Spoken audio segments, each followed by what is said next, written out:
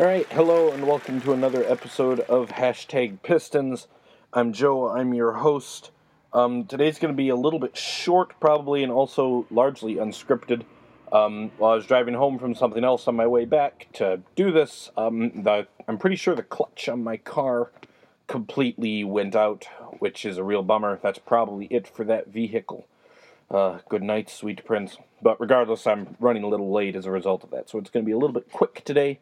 But still got some good stuff to talk about. So, obviously, last night, Pistons destroyed the Phoenix Suns. Really just, certainly nothing to complain about with that game last night. The Suns are not a good team, and they also were playing their third game in 4 nights. They'd traveled between every game. This was the second of a back-to-back.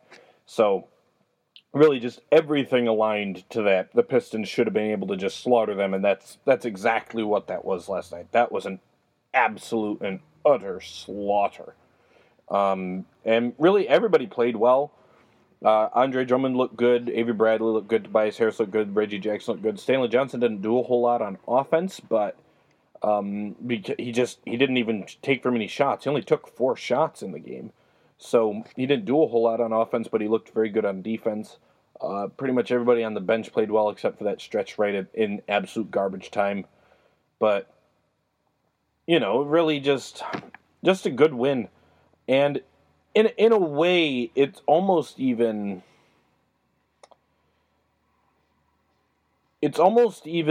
better in a way. Not better, but I'm just as pleased with that win last night as I am with the win against Boston. Just because over the past couple of years, this team has shown that they have the ability to play up to better teams. And, well, obviously it's great the way that they've played up to better teams consistently this year. That's not necessarily a totally new thing. But a thing that has been a real problem for them over the last 2 years has been playing down to competition. And they didn't do that at all in this game. There's been too many times over the last 2 years where they get a game like this, and it would end up being a really close game, or maybe even losing a game like this. And, that's a reputation that's well earned on their part. They did a lot, but they're really starting to shake that this year. They went out, they took care of business, they jumped out to an early lead, and they never looked back. And that's really it's a good sign of growth, as both, first off, just the fact that they're a better team now, I think. So, even though everyone likes to talk about, well, they're just inconsistent, or in particular, people like to talk about that with individual players. So, as an example, people would talk about KCP like that as a shooter. It's well, he's just really inconsistent. And it's you realize that part of being really good at something is being consistently good at that something. So it's not necessarily just that he's inconsistent, it's actually that he's just not that good. And that was a thing with the Pistons the last 2 years, that it's not just that they're inconsistent, it's also just the fact that they're not actually that good. They were decent 2 years ago, they were not that good last year, and that's the reality. And that's a big part of it. It's not just that, they're more mature, they don't play down to their competition, it's that they're just a lot better this year, so they're less likely to have those bad games because they are a better team. And particularly 2 years ago, because the Pistons were actually pretty good that year, and they still had that issue. A big part of it, I think, is that because they relied on Reggie Jackson so much to create their offense. And when you're a team that relies heavily on one player, there's going to be more likely to play down to competition because, if you're playing a worse team, then that one player who has a huge load is going to be more likely to kind of be like, well, what if I just kind of let the other people try and do their thing here, and so they do less, and and then the game starts to go, and it's close, and they're like, oh, I guess I actually have to, do my thing here, and that's something that is not really the case anymore. Just given the way that they share the ball so much more, everybody gets involved, and also just that the players around them are better, and that is one thing that is worth mentioning about all of this. Is a lot of people have said, well, Reggie Jackson's playing a lot smarter now. And the offense is designed much better, and this, that, and the other thing. And while that is all true, a big part of this is just the fact that they've got a lot more good players on their team than they did 2 years ago in particular. So, if you think about it, go back to 2 years ago where they won 44 games. I mean, Now, Stanley Johnson to Marcus Morris. Morris probably a better player overall. I'd certainly say he's a better offensive player, although he's not the defender Stanley Johnson is. But the reality is that because of his brand of offensive play, he's not that far ahead. But like KCP to Avery Bradley is way better than KCP is. Anybody can see that at this point. And then Tobias Harris to that year's Tobias Harris. The way that he's shooting the ball from deep, he's been immensely better. And then the bench, particularly if you're going back to 2 years ago, the bench is just miles better. Ish Smith, Langston Galloway, and even if you want to go to last year, Langston Galloway, Anthony Tolliver, and Luke Kennard have all been really important contributors for this team, and they've all been improvements on what was there last year. And that's just the reality. So it's a lot easier, I guess.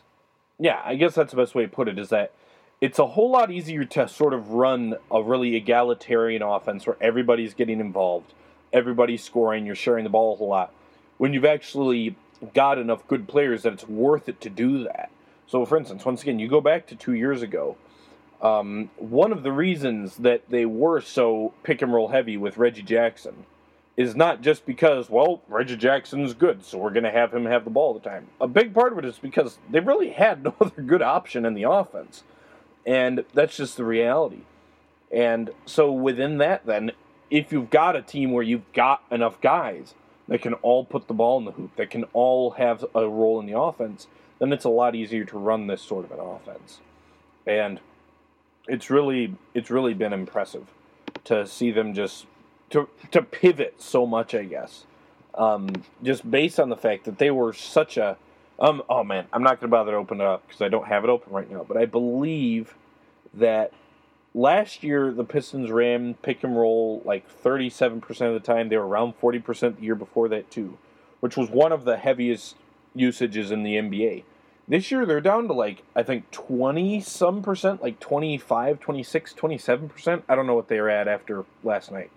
But I'm not going to bother to open it up because you have to go through a whole bunch of stuff on Synergy to get to it. But and they're one of the lowest. I think that as of like a week ago, they were the lowest usage pick and roll team in the entire NBA, which that is absolutely shocking considering that that was their offense the last 2 years. Was we're just going to run endless pick and rolls, and they've completely swapped that up this year. And it's really impressive that they're able to do that and actually be successful with it. And that's a credit to everybody involved. That's a credit to Stan Van Gundy and the rest of the coaching staff. That's a credit to all of the players, just because when you just making that significant of a change to your team. And it's really, I don't know. I guess I don't know how many times I can just say that it's just really impressive, but it is. It is really impressive. So, yeah. One thing that's worth noting, I mentioned this in my. Excuse me. I mentioned this in my game recap, but one thing that is worth noting from particular last night, it really showed, is that Andre Drummond, for how good a rebounder he is, he's really not a selfish rebounder. Obviously, the way that the Pistons are set up, it's set up for him to get pretty much every single rebound, and anything that's in his area, he's going for it, and he's probably going to get it. Even if there's not necessarily opponents around him, he's still the one who's going to get it. But there's not very many times where he fights with teammates for rebounds.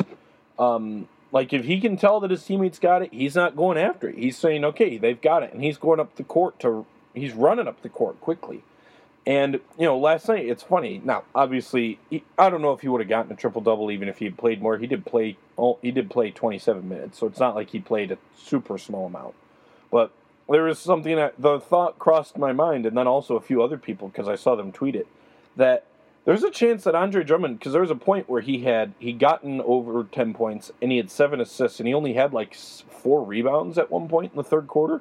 And the thought crossed my mind that he could end up getting 10 rebounds and 10 points and miss a triple-double because he doesn't get enough rebounds, because he's letting other people get defensive rebounds because he's not that kind of a guy who's a selfish rebounder. And there would have been something incredibly funny and ironic about that if that had been the case. But it's really, it goes back to something Stan Van Gundy talks about a lot, and he's talked about a lot since he arrived, is that he likes guys and wants guys and has tried to bring in guys who are not selfish players, who are going to be happy for the success of others is often something that he says. And, Andre Drummond is not Tim Duncan as like a leader and, a locker room presence or anything like that. Now, admittedly, not very many people are Tim Duncan, but, he's not some like incredible leader. But there's something to be said for the fact that he's a guy who, he is a rebounder. That is what he is first and foremost, even though he's gotten so much better at so many things over the years to where he's now a really complete player. What he is best at is still rebounding, and he doesn't really even care that much about his counting stats. And that's something that's just really, it's nice to see, honestly, from your best player. So it's just a good thing. So before the podcast starts, I always open up a few different pages, and one of them is the basketball reference page for the team, just so as I have all the sort of basic stats available. And man, it's nice to look at all the standings and see Pistons as second in the East. And there's starting to be a little bit of separation there.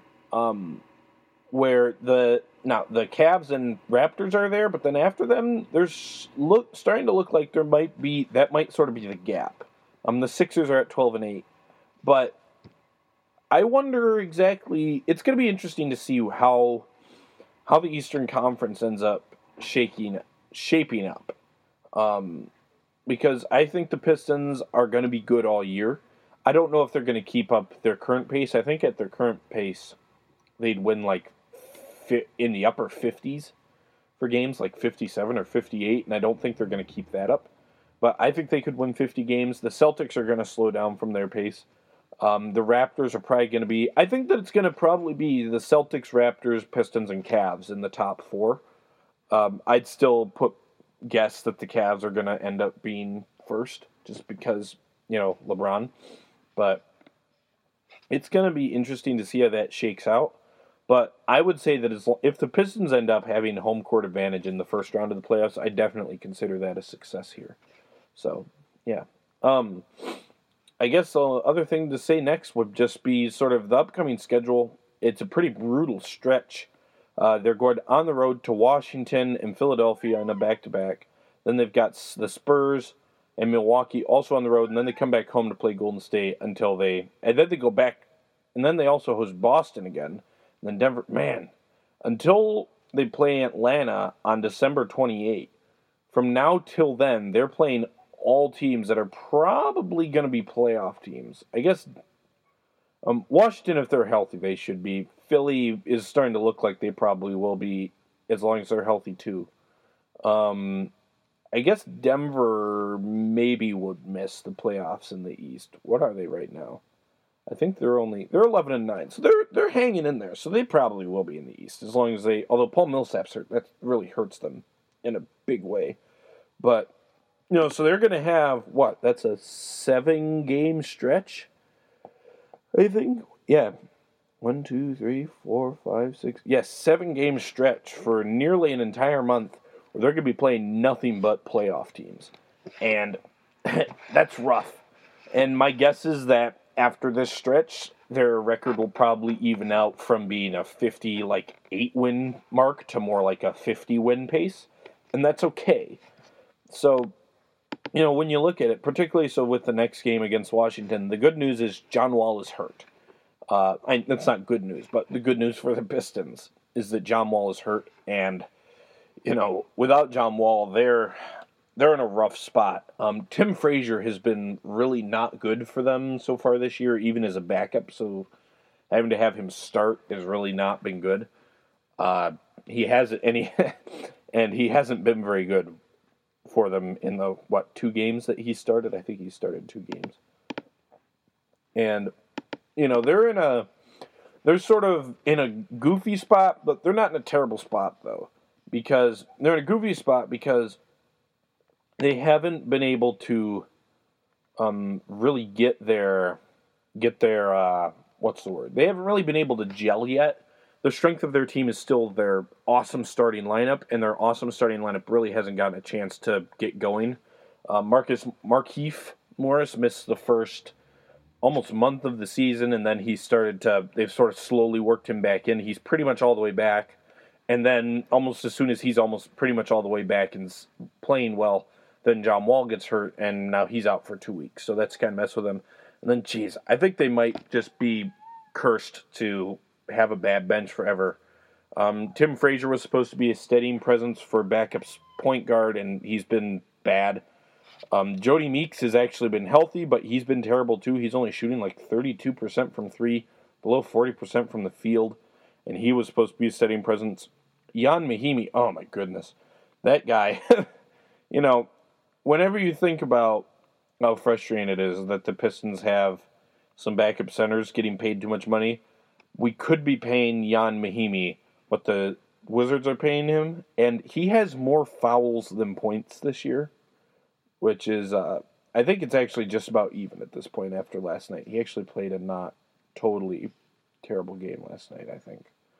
But, nope, yep, he now has 66 points and 65 fouls after last night. So, good for you, Jan. Good for you. But, yeah, that guy's making $16.5 million. And he's been, John Lure, for instance, it's like, yeah, he hasn't been that good. But, Ian Mahinmi has been downright terrible. And he was downright terrible last year, too. So, although he was mostly hurt last year, so that's another thing. But because John Wall is out, that should be a fairly winnable game for the Pistons. And if they could take care of business there, that would be good, because after that, they're all games that they could lose. And obviously going to Philly on a back-to-back, that's going to be rough. Philly is no joke. The Pistons learned that full well not that long ago. And what was that?